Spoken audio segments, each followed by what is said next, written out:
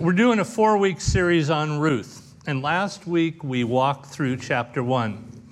Elimelech, his wife Naomi, and 2 sons were living in Bethlehem during a time of famine, a time of testing. Elimelech loaded up his family and moved his family away from God's people to Moab, a land of idolatry, hoping for better times. While in Moab, Elimelech died. Their 2 sons married Moabite women, Orpah and Ruth, and then the sons died. This is my dad. Oh, by the way, no animals were harmed in the taking of that picture. My brother and I have very good memories of many times as kids spent hunting in the Arizona desert. One of the things that I remember clearly is, as we headed off down desert gulches for cottontail and quail, Dad would stop and he would look at me and ask, "Hey, Doug, where's the truck? Which way do we go to get back to the truck to take us home?" He was training me to always know how to get home. Things change in the going and the coming, and he wanted me, should something happen to him, to be able to make it back home. I think Naomi, in those 10 years in Moab, always knew where home was. I think perhaps often she even envisioned the walk back to where she had come from. And Naomi hears talk that God is providing for his people back home. It's time to head back to the truck. It's time to go home. So she begins to head back to Bethlehem. Her daughters-in-law start back with her, but Orpah, through tears, turns back to Moab, while Ruth clings to Naomi and leaves all she knows to follow Naomi, become one of her people, and commits to serve the God of Israel. They entered Bethlehem just at the beginning of the barley harvest. You know, I have to tell you that due to the fact that you want to all get home for dinner tonight, I am not sharing all the pictures that God was painting of Christ in this book. Rudy, our resident Jewish scholar, called me this week to tell me the significance of this point in the story. You can look this up later, but in Leviticus 23, we learned that it was the day after the Sabbath that the barley harvest began. The day after Sabbath. Resurrection Day, Sunday. It's just another stroke of God's paintbrush. Let's pick up the story in chapter 2. Now Naomi had a relative of her husband's, a worthy man of the clan of Elimelech, whose name was Boaz. Naomi had a relative, a kinsman. The word here is not a kinsman redeemer, but just a relative. The narrator is kind of leading us. Verse 1 is just kind of giving us some background. Later on, Boaz will be revealed as one of the kinsman redeemers, but he's telling a story, and he doesn't want to let the cat out of the bag at the beginning. Boaz is described as a worthy man, a man of standing. The word actually means wealth, riches, prominence, a warrior, and mighty. This also speaks to his character because the same word will be later used in Ruth 3:11 and is translated in her case, a woman of excellence. If this was England, Boaz would be a knight in shining armor. And he is a relative. If we were talking about him today, we would call him extended family. Does anybody remember who Boaz's mother is? Yeah. Matthew 1:5 tells that his mom is a Gentile prostitute named Rahab. Rahab had a past. The Bible doesn't go into detail, but in her occupation, I am sure there were lots of scars, lots of tears, lots of guilt. But her past did not define her, and ours does not need to define us. God can change our family tree if we respond to his call, and he did for Rahab. How did Rahab, who was a Gentile, become part of the family of God in the Old Testament. The same way we become part of God's family. By faith, like Ruth, she walked away from her past and began her faith walk. And Ruth the Moabite said to Naomi, "Let me go to the field and glean among the ears of grain after him in whose sight I shall find favor." And she said to her, "Go, my daughter." So she set out and went and gleaned in the fields after the reapers. And she happened to come to the part of the field belonging to Boaz, who was the clan of Elimelech. Gleaning. So how did that work? The practice was laid out in Leviticus 19. It was kind of God's plan for taking care of the needy. If you were harvesting and grain fell on the ground or was missed, those in the community who were needy were allowed to follow and to pick it up. Also, God instructed the landowners not to harvest the corners. In business, we're always told to not cut corners. Use everything, don't miss anything. But God's ways are not business ways, they are kingdom ways. And God says, cut the corners. Leave a little extra. Release your grip on what you have. I hunt pheasant over in Pullman, and we're often in fields where the combine has missed a section, or in a corner it couldn't quite make the turn. And in those corners will be stalks with heavy heads of wheat. If you were a farmer, God said you had to leave the corners. You had to leave the corners. This was type of a situation that Ruth was going to be working in. And God's system was a great system for helping those in need. It both allowed and required the person to work for what they got. A person's self-esteem was preserved, and it limited the tendency for people to get lazy. It's interesting that Ruth did not say to Naomi, "Let's pray and wait for God to send someone to help us. We're here now and we really don't have any resources, so let's pray until God shows us what to do." Sometimes we sit and we wait for God to solve our problem. Many times God's will is simply for us to do the next thing. What has He placed right in front of us? I am in need. I need to look for an opportunity to work. God tends to lead us when we are moving with faith that He will direct us. Ruth could have been tempted to say, "I followed Naomi, but where did it get me? I left everything, and here I toil in a field picking wheat. Where's God in this?" Some of you may be toiling in your wheat field, just day to day, same old, thinking that somehow your circumstances cannot be part of God's plan. I would challenge you to do as Ruth did.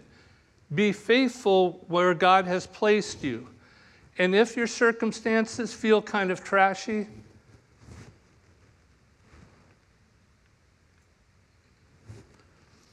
bloom where you are planted. The barley field was the very arena in which God was going to lay out an amazing plan for Ruth. We've just looked at the gleaning situation from one who is poor, Ruth's standpoint. Let's take a second and look at it from Boaz's eyes, one who is wealthy, and see if we can apply that to us. Who bought the field? Who tilled the field? Who paid the laborers to weed and plant the field? Boaz. And yet God says that he is just a steward. He can't keep it all. God has given him his wealth, his field, his crops to manage, so that through him, God can feed priests, supply the temple, and feed the poor. How would this apply to us today? Have a house or an apartment? It's to share. We get a bonus, perhaps a corner of it is to help one who is needy.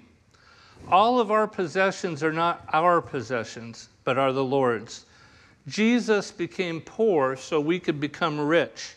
We need to make sure that we don't hoard our emotional, our spiritual, and our financial wealth. Giving is worship. And then we read the phrase, And she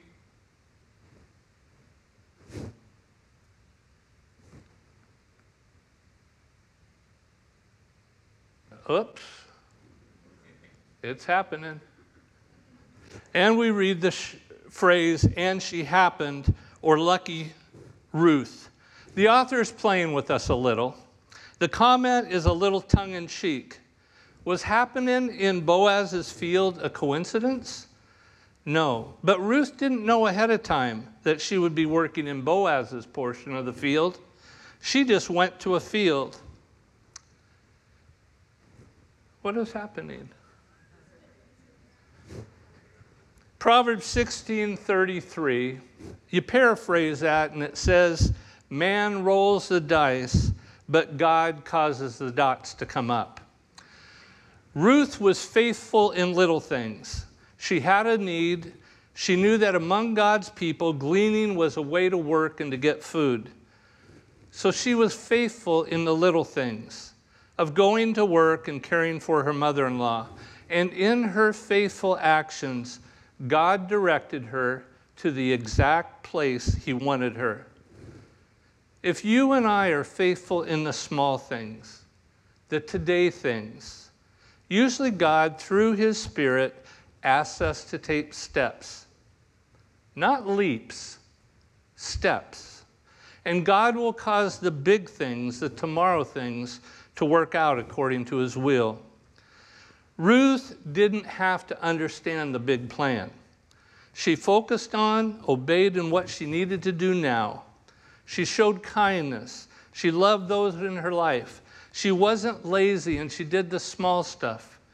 God, as she moved in obedience, was directing her steps and placing his pieces of his plan in place. And sometimes we can get paralyzed by the big picture. I remember a time at work during the Gulf War when I had spent half the night watching the news, listening to the radio as they were reporting Scud missiles dropping on Israel. The next morning at work, I was a basket case. I was the boss, and I was running around telling everyone, this is it. This is the end. I had responsibilities that I should have been focused on, but instead I was worried and explained how the end of the world was on its way. I was a real sight to see. One of the workers came to me and said, Doug, you're always saying that you trust Jesus and he's your hope. These guys that work for you, they don't know Jesus. And they tend to look at you as someone who says that you do love Jesus. You are representing him, and right now to them, God looks pretty panicked. God wanted me to be loving those around me. He wanted my eyes and ears focused on him. And those around me that he wanted to touch, he didn't want me glued to the news station. He wanted me to reflect his calm presence in the storm. What did Jesus do when he was in the storm? He rested, trusting his Father. We don't have to know the exact details of the future, both in our lives and in this world. God has revealed in his word that world events will be orchestrated by him, and certain things will precede his coming. But if, in trying to understand the details of the big picture, how it all works out, if that creates in us anxiety, if that creates worry and fear, and I spend hours glued to the news, both you and I will be incapable of reflecting the Jesus this world so needs to see. Worry or anxiety about tomorrow or the big picture is never part of God's plan. Remember the song, I don't know about the future, but I know who holds my hand? That's pretty good theology. And behold, Boaz came from Bethlehem, and he said to the reapers, the Lord be with you. And they answered, the Lord bless you. Boaz shows us what a good boss is like. Boaz brought his Lord into his daily life and his work. It seems like he cared, and they knew it. I think Pastor Lance said it a couple weeks ago. People don't care how much you know until they know how much you care. Have you ever had someone that looked right past you as if you weren't there? In contrast, as we continue this story, we will find that Boaz is very aware of his workers. We need to be sensitive to the people that are involved in our life. I remember we went through Dairy Queen one time. Denise noted something about the clerk at the window. She saw weariness in her eyes. Me? I just noticed the ice cream in her hand. But Denny asked her a question and spent just a minute talking to her and listened and showed she cared. As we are in the community here in Sequim, we're working in a harvest field, and God wants to have us to have eyes that look people in the eye, really see them, ears that listen, and a heart that is sensitive. We are God's hands and feet. He wants to touch this world. He wants to touch Sequim through you and I. I need to remind myself to engage the person serving me, taking my card for gas, speak to the person walking the dog in my neighborhood. It may be a divine encounter planned by God before I was born. Then Boaz says to his young men who was in charge of the reapers, "Whose young woman is this?" Ruth didn't fit in. She was a foreigner. Why would Boaz maybe have a soft spot in his heart for a Gentile? His mom was a Gentile. Wow, what a coincidence. The word for young woman used here is a word used for marriable but unmarried girl. Ruth was probably a young woman, and it seems that she definitely caught Boaz's eye. And from this point on, Boaz seems to focus more on young Ruth than he does on the harvest. And the servant who was in charge of the reapers answered, "She is the young Moabite woman who came back with Naomi from the country of Moab." She said, "Please let me glean and gather among the sheaves after the reapers." So she came, and she has continued from early morning until now, except for a short rest. Ruth has a great work ethic. She's a hard worker who had a goal, asked for an opportunity, and then worked for it. She was both polite and respectful in her request to go and glean. And here she doesn't demand her rights, but politely requests the opportunity. Then Boaz said to Ruth, "Now listen, my daughter, do not go to glean in another field or leave this one, but keep close to my young women. Let your eyes be on the field that they are reaping, and go after them. Have I not charged the young men not to touch you? And when you are thirsty, go to the vessels and drink what the young men have drawn." Boaz is the initiator here. He's the perfect picture of Christ. Last week I mentioned some instances of God painting a picture of Christ in the Old Testament, kind of like a movie trailer to let you know what was coming. As we continue in Ruth, I want to make sure that you get it. When Jesus said in John 5 that the Old Testament spoke of him, one of the best examples is what we are reading and will be reading in Ruth. Boaz is a picture of Christ. His actions are giving a sneak preview of what Christ will do to redeem us.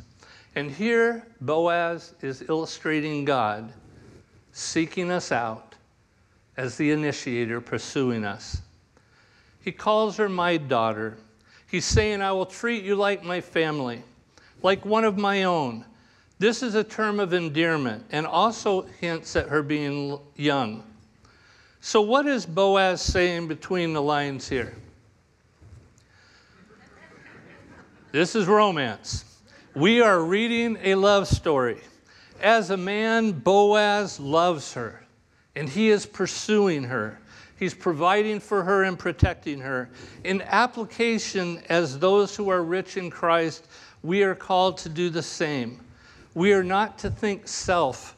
We are to think others. Boaz tells her not to look to other fields, but to stay in his. Can you think of any application to take from that? Christ says to fix our eyes on him. He asks us to remain, to abide, to stay close. It's the second thing we teach our dog. First, we ask him to come, then we ask him to stay. In those days, grain fields were dangerous places for women. Deuteronomy 22 talks of the danger in the fields, and the fact that should a woman be attacked in a grain field, the man should die and nothing should be done to the woman. If that had happened in other places, the situation would be to sort things out so they knew for sure what happened. But in a grain field, it was considered a very risky place. Ruth was vulnerable. Her safety would lie by her remaining in Boaz's field. When you and I step out of our safety in Christ, we too are vulnerable. Many a life has been destroyed by wandering across the property line and onto Satan's turf. I've often been in a care center when I've heard an alarm. It's not a fire, no one's broken in, but someone who is vulnerable has just walked outside the safety of their room and is at risk. God has placed his Spirit within us, and its alarm will sound when we start to wander. The Newsboys put it in a song. It's an early warning sign that keeps my life in line, but it's hard to define, never mind. It's a spirit thing. It's just a holy nudge. It's like a circuit judge in the brain. It's just a spirit thing. It's here to guard my heart. It's just a little hard to explain.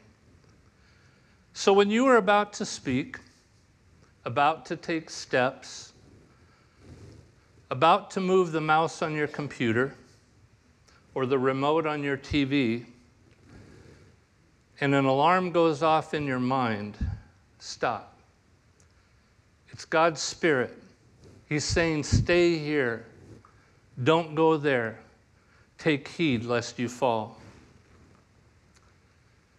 Then she fell on her face, bowing to the ground, and said to him, why have I found favor in your eyes that you should take notice of me, since I am a foreigner?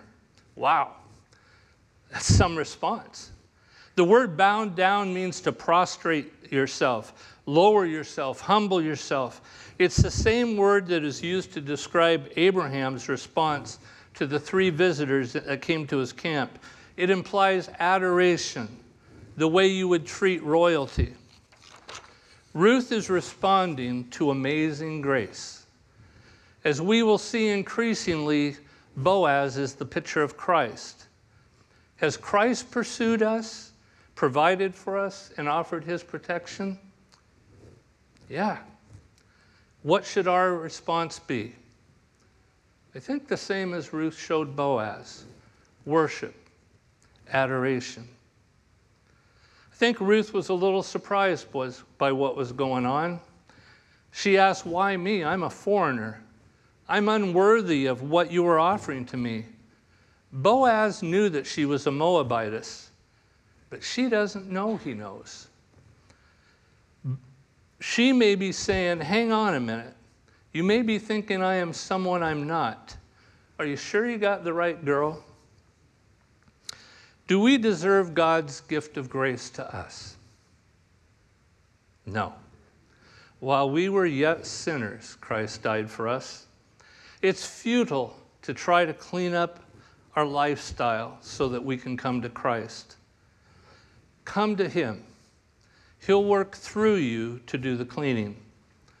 Ruth didn't try to change her appearance. She just went to her knees in humility and bowed her heart to the man who offered her so much.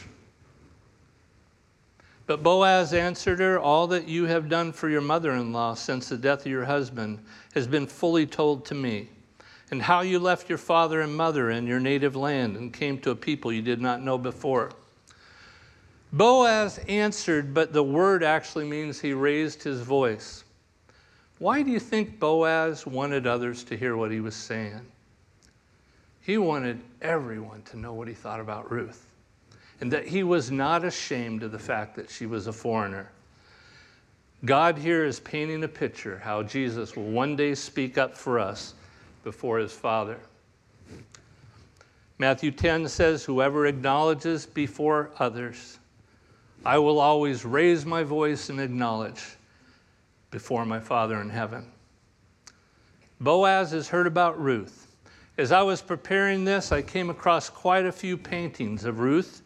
There are even some videos of this story, and in all of them, Ruth was quite a looker.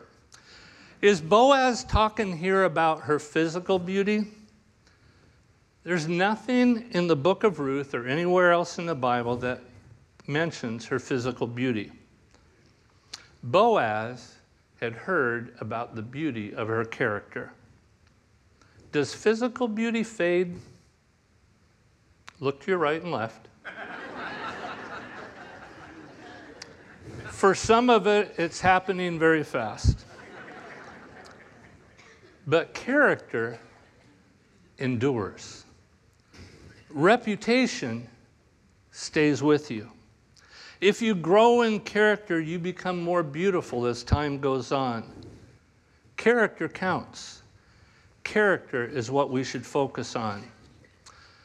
I struggled with acne as a teen. It was embarrassing. Often before I would go out to be with friends, I'd take a trip to the mirror with my little tube of tinted Clearasil, boy makeup, to try and make it less visible. It would be well and good for all of us to take a look in the character mirror. Am I a man or a woman of my word? Do I have integrity? Are my motives pure? Am I dependable? Am I on time? Can I be trusted? Do I guard my words? Am I kind? God's word is a very high definition mirror, and it does a great job of revealing attitudes and sin in our lives. And the Father has offered his Son as a remedy for those. Boaz says a prayer for Ruth. The Lord repay you for what you have done, and a full reward be given you by the Lord, the God of Israel, under whose wings you have come to take refuge. Boaz uses the phrase under his wings to describe something in the animal kingdom that shows something, the reality of something in the kingdom of God. We are safe when we abide and remain. God is bigger and wiser than us, and he knows the dangers. As a mother hen calls to her chicks and is desiring to protect them, so our Heavenly Father desires to protect us. He's hurt when we run out from under his protection. Watch a mother hen with a brood of chicks. Mama hen is pretty quiet and calm when they're safely under her wings. But when one wanders, everything changes. She raises her voice and calls loudly. She scans the sky knowing a hawk could sweep down at any moment. The loud clucks are a cry, a plea to come back. You are not safe. Let me protect you. Has God been crying out to you for you to return to him?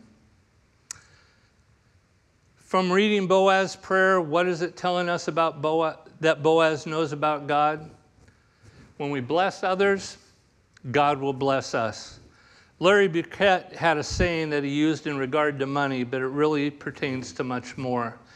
He says, you cannot demand that God reward you, but you can expect it. Boaz knew that. He knew that his prayer that Ruth be rewarded for the kindness she had shown Naomi was in line with the heart of his God. Thinking back to what Ruth was thinking when she said, I will go where you go, do you think that she fully understood that she was coming under God's wings of protection? I don't think so. I think she was just trying to take care of and show love to her mother-in-law. But Boaz says, may you see how faithful God is. And to show you how faithful he is, let me give you a taste of it.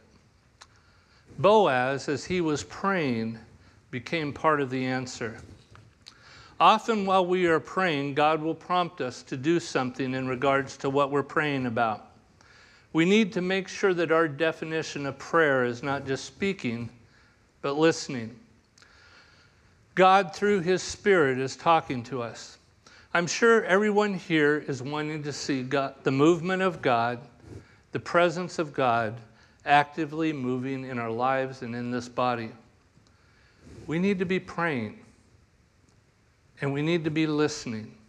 He will prompt us to move how he wants us to move, but it will begin with prayer. Then she said, I have found favor in your eyes, my Lord, for you have comforted me and spoken kindly to your servant, though I am not one of your servants. And at mealtime Boaz said to her, come here and eat some bread and dip your morsel into the wine. So she sat beside the reapers, and he passed her to her roasted grain, and she ate until she was satisfied, and she had some left over. When she rose to glean, Boaz instructed his young men, saying, let her glean even among the sheaves, and do not reproach her. Oh, and also pull out some from the bundles for her, and leave it for her to glean, and do not rebuke her. So Boaz gives her some dinner, some drink. She's getting a royal treatment, and all his crew is seeing Boaz take care of the one he noticed. I would love to have been in Ruth's head and seen her thoughts as she walked down the grain rows, following a crew that had been previously very efficient, suddenly getting slippery fingers and dropping the precious grain they have cut. Recently, Denny and I have had some instances of God providing for us. A check comes in the mail. We get a tax refund we didn't expect. I find an awesome garage sale that I can sell on eBay. Sometimes our tendency can be to see the gift and not realize that it has come from the owner of the field. It's our Heavenly Father taking care of us. Sometimes we can see a direct line of provision, as Ruth did when he fed her dinner. Oftentimes, though, it's through God's people, directed and prompted through his Spirit, like Boaz did to his workers. So she gleaned in the field until evening. Then she beat out what she had gleaned, and it was about an ephah of barley. And she took it up and went into the city. Her mother-in-law says what she had gleaned. Her mother-in-law saw what she had gleaned. She also brought out and gave her what food she had left over after being satisfied. So Ruth came home. She carried the grain back to town, and this would be a sight. It was an ephah. That's about 4 gallons. So here comes this little gal after a day in the fields, and she's walking up the path to where they're staying, lugging a mostly full 5-gallon bucket. And her mother-in-law said to her, where did you glean today? Where have you worked? Blessed be the man who took notice of you. So she told her mother-in-law with whom she had worked, and said, the man's name with whom I worked today was Boaz. That's like taking one of my grandkids to 101 Diner and giving him a quarter, and he comes back with pockets, hats, arms full of gumballs. We read Naomi's question in black and white, but if it was an audio recording, it would probably sound more like, woo-hoo, and what combine did you sit on the back of? Blessings on that knight who rode up to you on his white horse. And Naomi said to her daughter-in-law, may he be blessed by the Lord, whose kindness has not forsaken the living or the dead. Naomi also said to her, the man is a close relative of ours. He's one of our redeemers. Ruth told Naomi about her day and the man who had noticed her. This real life stuff. I'm sure there were some giggles, kind of like a mom and daughter sitting on the edge of a bed after first date. Mom, you won't believe what he did for me. How do you think Naomi, or how do you think Mara bitter is feeling right now. I think she's seeing a sliver of hope. Boaz, Naomi knows of Boaz. She says he's a kinsman redeemer, a family redeemer. The image and the idea of a redeemer is a key topic in the Old Testament. A redeemer speaks to several situations. Anything that is broken can be fixed and should be fixed. Anything that can be restored should be restored and returned to wholeness. So in Israel, if you lost your land to bad times, a family member could step in and purchase the land and buy it back for you. If you were sold into slavery, you could be bought out of slavery, redeemed. If a family member was killed, a relative could pursue justice and make things right. In marriage, if a woman's husband dies, his brother can step in and redeem her, restore her, give her children and a family. And if no brother, then another from the family could step in to redeem. A redeemer makes life better for the one who is redeemed. He fixes. He makes right. He buys back. A redeemer restores what is lost. But how does it go for the one who redeems? In a way, a real way, while making life better for another, the redeemer's life gets worse. There's sacrifice. There's cost. Later on in this book, we'll see that. There will be an opportunity to redeem Ruth. And the man with the opportunity will pass. He says, I can't. It costs too much. We used to sing a song in church, There is a Redeemer. Was that talking about Boaz? No, the song's about Jesus. And for Jesus to make our life better, his had to get drastically worse. The cost was huge. Isaiah says, but he was pierced for our transgressions. He was crushed for our iniquities. Upon his chastisement that brought us peace. And with his wounds we are healed. Verse 21, and Ruth the Moabite said, besides, he said to me, you shall keep close by my young men until they have finished all my harvest. And Naomi said to Ruth, her daughter-in-law, it's good, my daughter, that you go out with this young woman, lest in another field you be assaulted. So she kept close to the young women of Boaz, gleaning until the end of the barley and wheat harvest. And she lived with her mother-in-law. Naomi sees hope. There is light breaking into her darkness. It's easy when in circumstances, when everything is going bad, to lose hope. Some of you may be in that position right now. God has provided for Naomi and Ruth into the end of the summer. A few months have been taken care of. I, in my life, tend to miss the slivers of hope. I tend to, even when there's a bright spot starting to show, I grumble. God was at work here. Redeeming was starting to occur. In all of Ruth's effort, we cannot separate God's sovereignty. In the area of sovereignty, we can be at extremes. On one end, God is sovereign, man has no responsibility, we do nothing. On the other end is the attitude that if I don't get something done, nothing will happen. And both extremes are terribly wrong. In this story, though, we see the tension. That's how it's supposed to be. We need to be faithful about what we are to do, and we need to trust that God is in control. This is really about the cross. Ruth's path to refuge began when she said, I'll go where you go. My old identity is dead.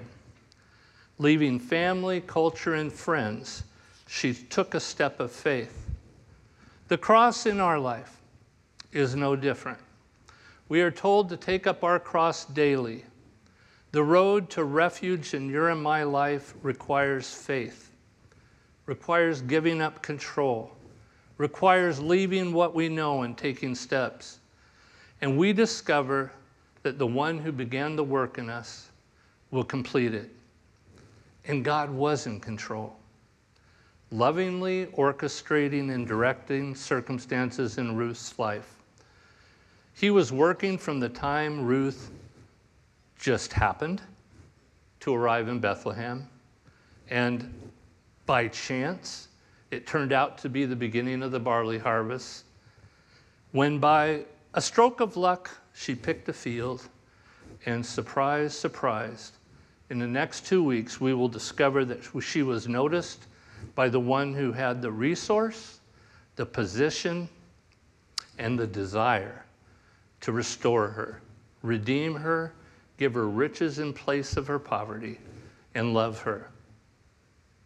A perfect picture painted by the Father of Jesus, the Christ who redeems us.